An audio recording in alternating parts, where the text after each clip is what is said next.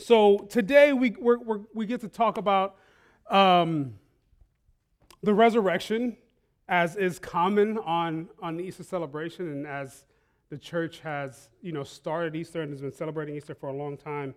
We're going to talk about a couple specific things, and really get into what it means for us when we look at the cross and this idea that we see in Scripture of the hope of glory. And so as we continue to celebrate this Easter, I want us to discover the power of the cross and how that relates to this hope that we've been talking about. So let's start off in Colossians 1:27. To them God chose to make known how great among the Gentiles are the riches of the glory of this mystery, which is Christ in you, the hope of glory. So we're going to unpack that a little bit as we look at the cross and resurrection today. So when we hear the word glory in our modern context, it can convey a few different meanings. It can mean glory in the military sense, like the classic Denzel Washington film Glory, right? That's a common understanding of glory. Then there's glory in the athletic sense, right? I mean, bowl games, March Madness, Super Bowl, the word glory is used a lot. If you just watch a few sports channels during any one of the big sporting seasons, you're going to hear the word glory a lot. Like they toss it around like candy. And so it's kind of the meaning is a little bit diminished. Glory is often used to describe, someone's fame, and their impact on pop culture is kind of related to glory. And so really, the word has kind of been hijacked. and so when we say glory right now, I want to kind of give you kind of the scriptural definition, the definition that we see here and elsewhere in Scripture. That word glory is the splendor, the wonder, and the grace of God in our lives. And so when we say glory, that's what we're talking about. And so if you're talking about the hope of glory, it leads me to my next point. What is our hope of life? What is your hope in life right now? See, hope rests in the moment, in the present reality, even in the mundane. There's hope for a favorable outcome at work or with a family member. We have hope that light's going to stay green just a little bit longer. I had hope when I was driving to church this morning and I saw sirens behind me. My hope was that they weren't for me, and thank God they were not. So we have hope in the present, but we also have hope in the future, right? We look forward to when our lives are going to reach a certain phase. We think about that. We have hope for that. But we also hope for the larger future. We look forward to the time when our world is made new again, when we can commune with God and feast at His table in a place with no more tears and no more crying and no more pain. And so hope, it varies, right? I mean, there are stages of it. There are different kinds of it. And so it's actually not helpful to diminish someone else's hope because it may not be as big or as important as a grander hope, because there's varying degrees, and where you are is where you are. Everyone's in a different place. We can't reduce or place our hope nor force someone else to have that same orientation, and instead we acknowledge where we are. Sometimes we're in seasons where we need hope just to get through the day, because every day is a battle. Other times we're looking for something more, knowing that there has to be something outside of ourselves in this life. And so our hope is that we will discover that thing, like this experience with something that's bigger than I am. And even if you're not sure what it is, there's a hope that you're going to be able to actually touch it and experience it. Wherever you are on this planet, I want us to find a fresh hope and be able to expand it. And let the hope of glory, the wonder and splendor and grace of God become our root hope. I want it to be like our foundational hope, the hope that every other hope we have is built on. Because when that happens, things begin to fall in place. And as we discover the significance of the cross and the resurrection, it becomes more real. It doesn't become just a story that we read about and a thing that we hear about, but that's something that's real right now. In order to discover this hope of glory, though, for ourselves, we have to understand how it all ties to creation.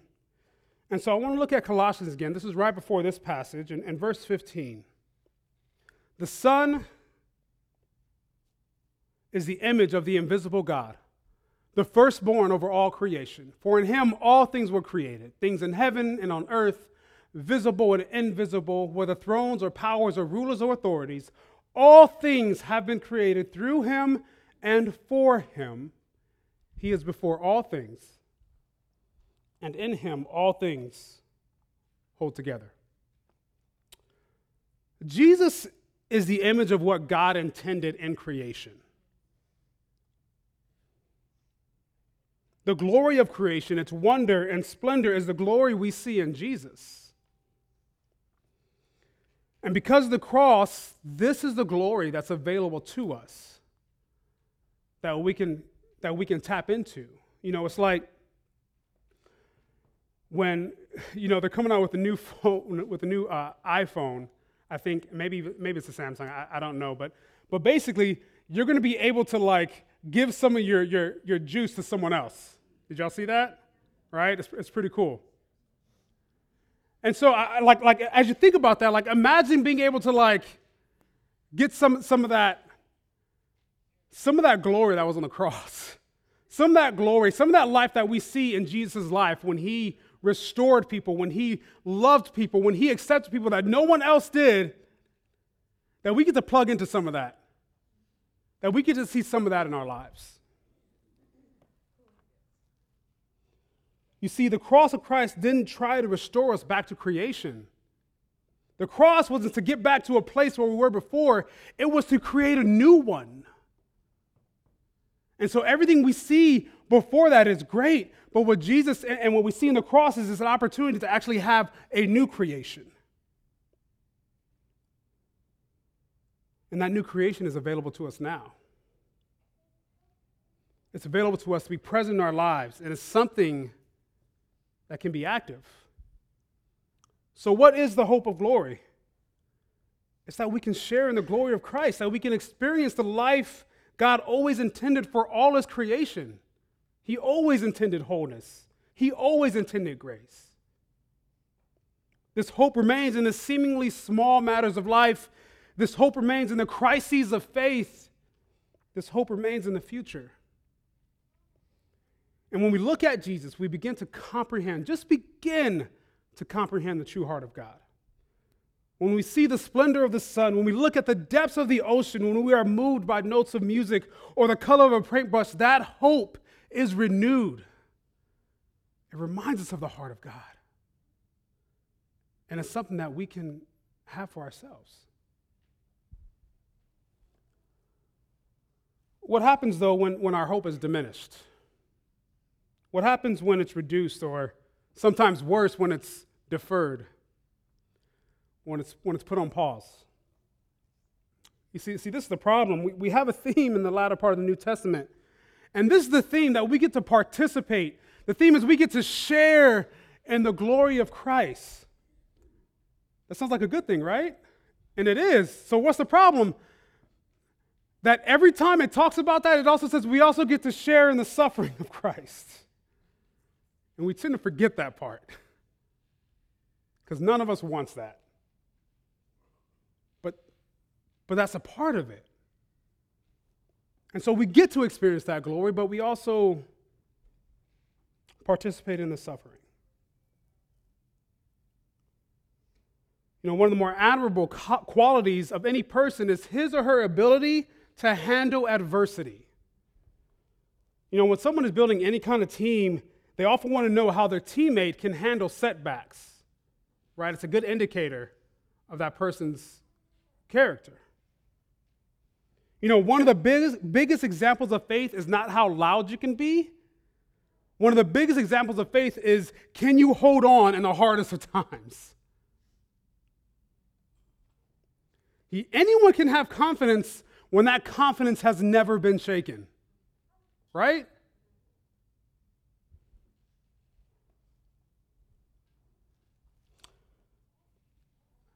A couple months ago, I had to fix a server for someone, and I was very confident that I've done this many times, done this for years, and I was very confident I'll get this done in 2 hours. 6 hours later, I was a little less confident that I was going to get it done in 2 hours. 4 days later, I was even less confident that I was going to get it done in any kind of reasonable amount of time. At that point, I'm like, I don't know, we'll see. Confidence is great until you have real life, right? That's how we hold on to it. And the same can be said of our relationships, of our family, of our work, even our faith sometimes. After an earthquake, we have a little less hope that the ground is going to stay still. And so what do we do with that? What's more is the pain that arises from hope that is stopped abruptly in its tracks. When something you've been waiting for a long time, you get closer, and then bam, you hit a wall. That's hard. That's hurtful. One of my favorite poems is called Dream Deferred by Langston Hughes. And it's one of my favorites because when I read it as a kid, nothing really quite spoke to what I was feeling like this poem. What happens to a dream deferred? Does it dry up like a raisin in the sun, or fester like a sore and then run? Does it stink like rotten meat, or crust and sugar over like syrupy sweet? Maybe it just sags like a heavy load, or does it explode? You ever felt that way? It's hard. Now, don't misunderstand. I'm not saying we're all doomed to a life of suffering. That's not the point of this right now. I'm saying it's a part of life. And it's part of the way to experience the glory. And if it hasn't been a part of yours yet, just give it some time. I promise it will happen. Sometimes this takes a few decades. Listen, I'm also not saying that pain is the only way to Christ. No, he took on our pain. Matter of fact, one of my favorite prophecies in Isaiah, when we're talking about Jesus, that he sat in the deepest grief. Like in the darkest, deepest, saddest grief, he experienced it. He lived it. And so he knows. And so what he's saying is that even in our deepest, saddest, most horrible grief, he's there. He's right there with us.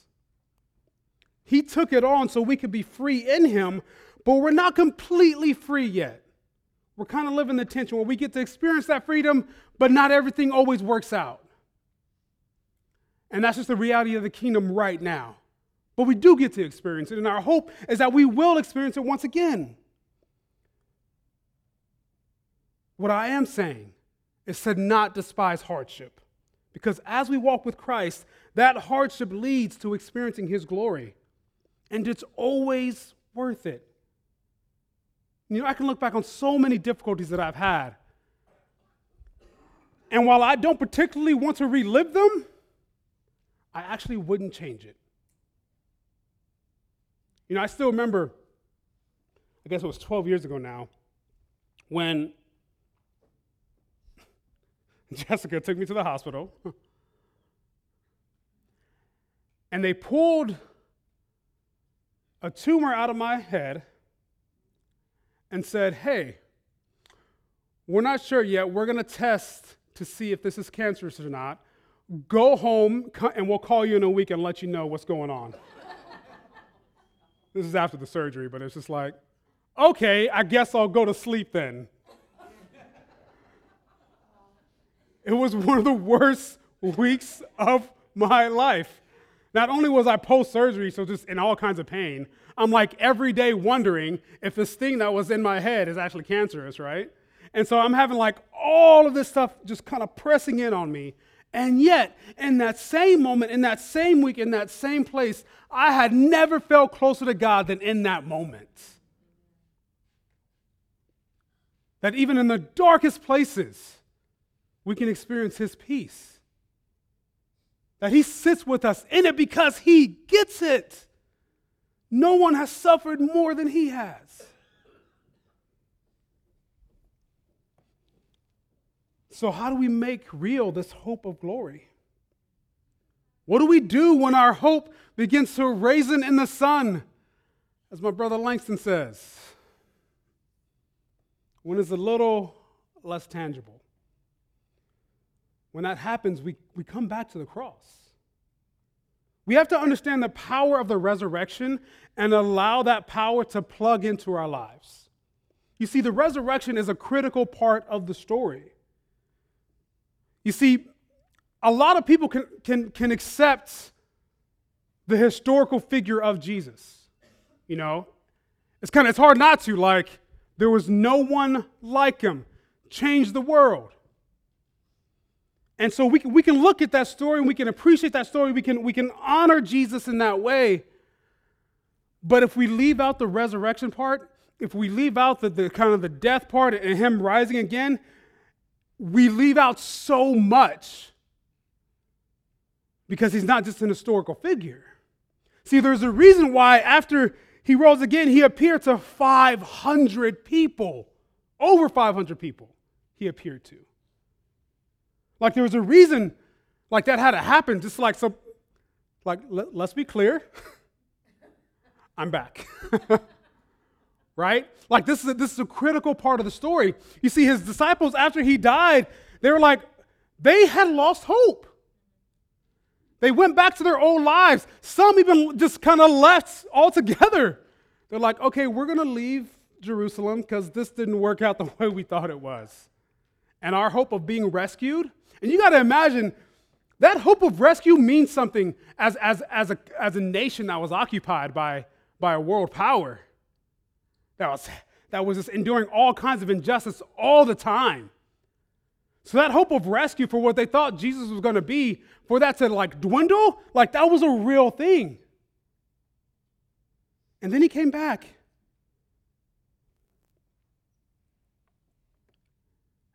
He said, no, I am the hope you've been looking for. And now you're going to change the world. That's why the resurrection is so critical. See, Jesus restored that hope of those who saw Him, not just to where I'd once been, but to a whole new place. And that's what's available to us, not just a restored hope, but a hope that is bigger and better than we've ever had. Just like light bursts into the darkness at the beginning of time, no matter how long it took, the same way Jesus burst from the grips of death to life is the same way we are propelled from darkness into light, from hopelessness into joy, and from sorrow into peace. The scripture says that the same power that resurrected Jesus lives in me and lives in you. And that same power that propelled Him will propel us. That same power where the disciples thought they lost everything and then were turned around in an instant and risked everything to see the light of Jesus become reality in their communities.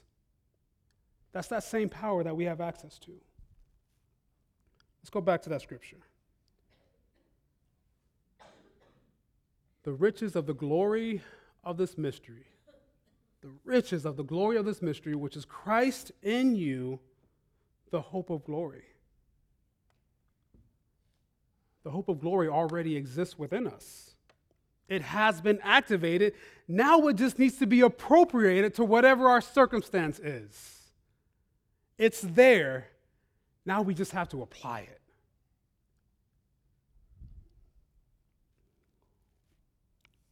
I want to look at the story in John 20. Now Mary stood outside the tomb crying. As she wept, she bent over to look into the tomb and saw two angels in white seated where Jesus' body had been, one at the head and the other at the foot. They asked her, "Why are you crying?" "They have taken my Lord away," she said, "and I don't know where they have put him." At this, she turned around and saw Jesus standing there. But she did not realize that it was him. He asked her, "Why are you crying? Who is it you're looking for?" Thinking he was the gardener, she said, "Sir, if you have carried him away, tell me where you have put him, and I will get him." Jesus said to her, "Mary." She turned toward him and cried out in Aramaic, "Teacher." We started the previous series, we just finished communion, with this scripture, with this story. And as we celebrate the resurrection, we come back to it. You see, just as everything was broken in the garden, here is Jesus as the gardener tending to creation, making what was once broken and lifeless alive again. And as that garden rises, just as he rose, we know that we can rise from whatever depths that we're in ourselves. There are times when it feels like just everything is lost. But the resurrection reminds us that that's never the case. There are times when just the light is dim. When they say that there's light at the end of the tunnel, sometimes that light feels like a small little flame. And the resurrection reminds us that it's not that far away. Hope is renewed as we wrestle with our faith, as we search for any ounce remaining and rely on that to get us through. Jesus talked about this a lot. He was just like, hey, if you have just enough faith, like a mustard seed, which is just like the smallest seed you can basically get. If you have just that amount of faith, you can move mountains.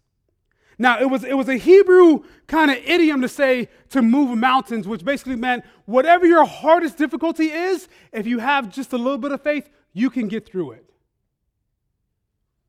So wherever you are, whatever faith you do have, use that. You don't have to be some giant of faith in order to get through. You wrestle, you fight, you struggle, you push, and you don't lose hope. And that's the wrestle of faith. Hope is renewed in service from a heart of love as we push through adversity and continue to fight. There's something that happens when we serve people when we're just in the depths. There's something that happens when we give of ourselves, even when we're in the middle of the hardest tribulations. So in this same passage in Colossians, that when Paul was talking to the church, he's like, look, I've had to suffer a lot right now for the call that I have, but I love it because I love you, and I'm going to continue to serve you because I love you, and I'm going to continue to push through no matter what I endure. I mean, so many times in Scripture it says rejoice in suffering, which doesn't make any sense. How do we rejoice in suffering? It's not because we rejoice because of the suffering, but because of what the suffering leads to. We rejoice because it leads to character.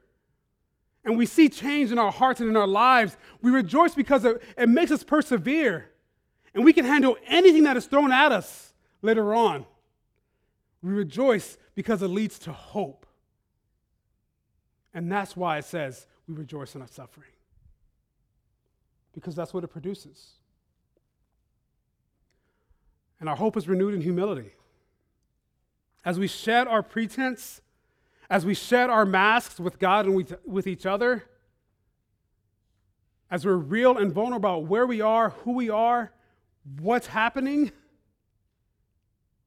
and we don't have to put on anything, that's where it happens. See, too much of our culture right now just wants to put on a face. We have to put on what we think we should be. We put on what we think others are expecting of us. Look, I get the struggle. But if we can stop living up to others' expectations and just be real where we at, we will find the hope at the bottom there. Our hope of glory is found in the resurrection. It's found within us, and it will rise to every occasion. Let's look at some practical tips.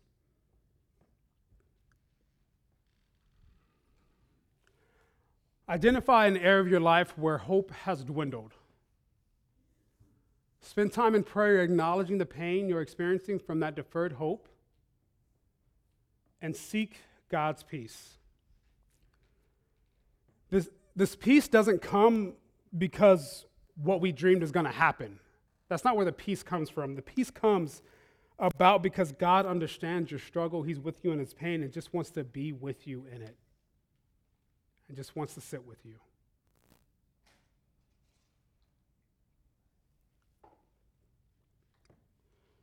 All right, number 2.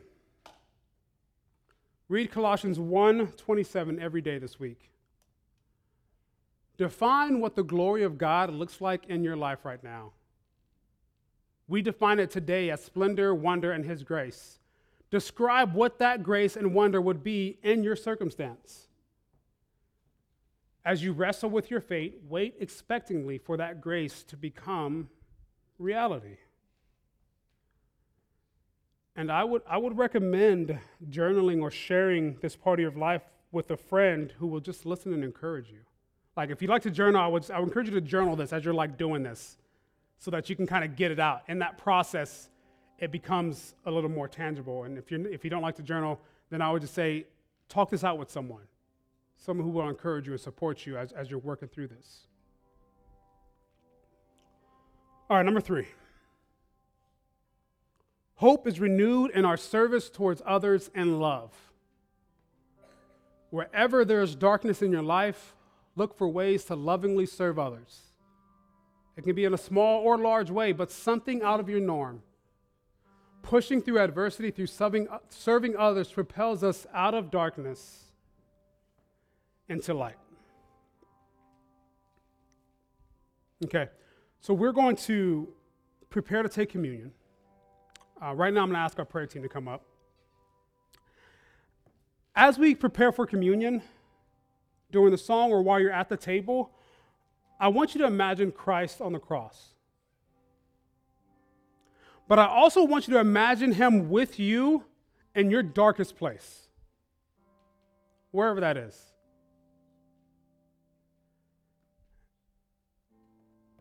And as you do that, and as you take the bread and the juice, I want you to imagine Christ in the garden, restoring everything and bringing you out of that darkness into light. And so, in this time of just kind of ministry time, as we take communion, as you kind of work through that, if you have anything where you're like, hey, I'd really love someone to pray with me, our prayer team would love to do that. And so I just want you to come up for that and just kind of feel welcome to that. But if you're in a place right now where you are seeking something like this, and you're like, this is what I think I'm looking for, but I'm not sure yet, or you don't know what it really looks like to follow Christ, but you want to explore that, I'd ask you to come up for prayer, and we just love to kind of pray with you and kind of walk with you in that, and because you're not alone there. And if you want someone to pray with you as you seek fresh hope in your life, I also want you to come up. Because sometimes it's helpful to be with someone as we seek God in that. And then if there's anything else you want prayer for, our team will be there for whatever you need in a safe and confidential environment. And so let's stand right now, and as we do this song and worship, let's take communion with that heart towards restoration. And let's just see what God wants to do in your life right now.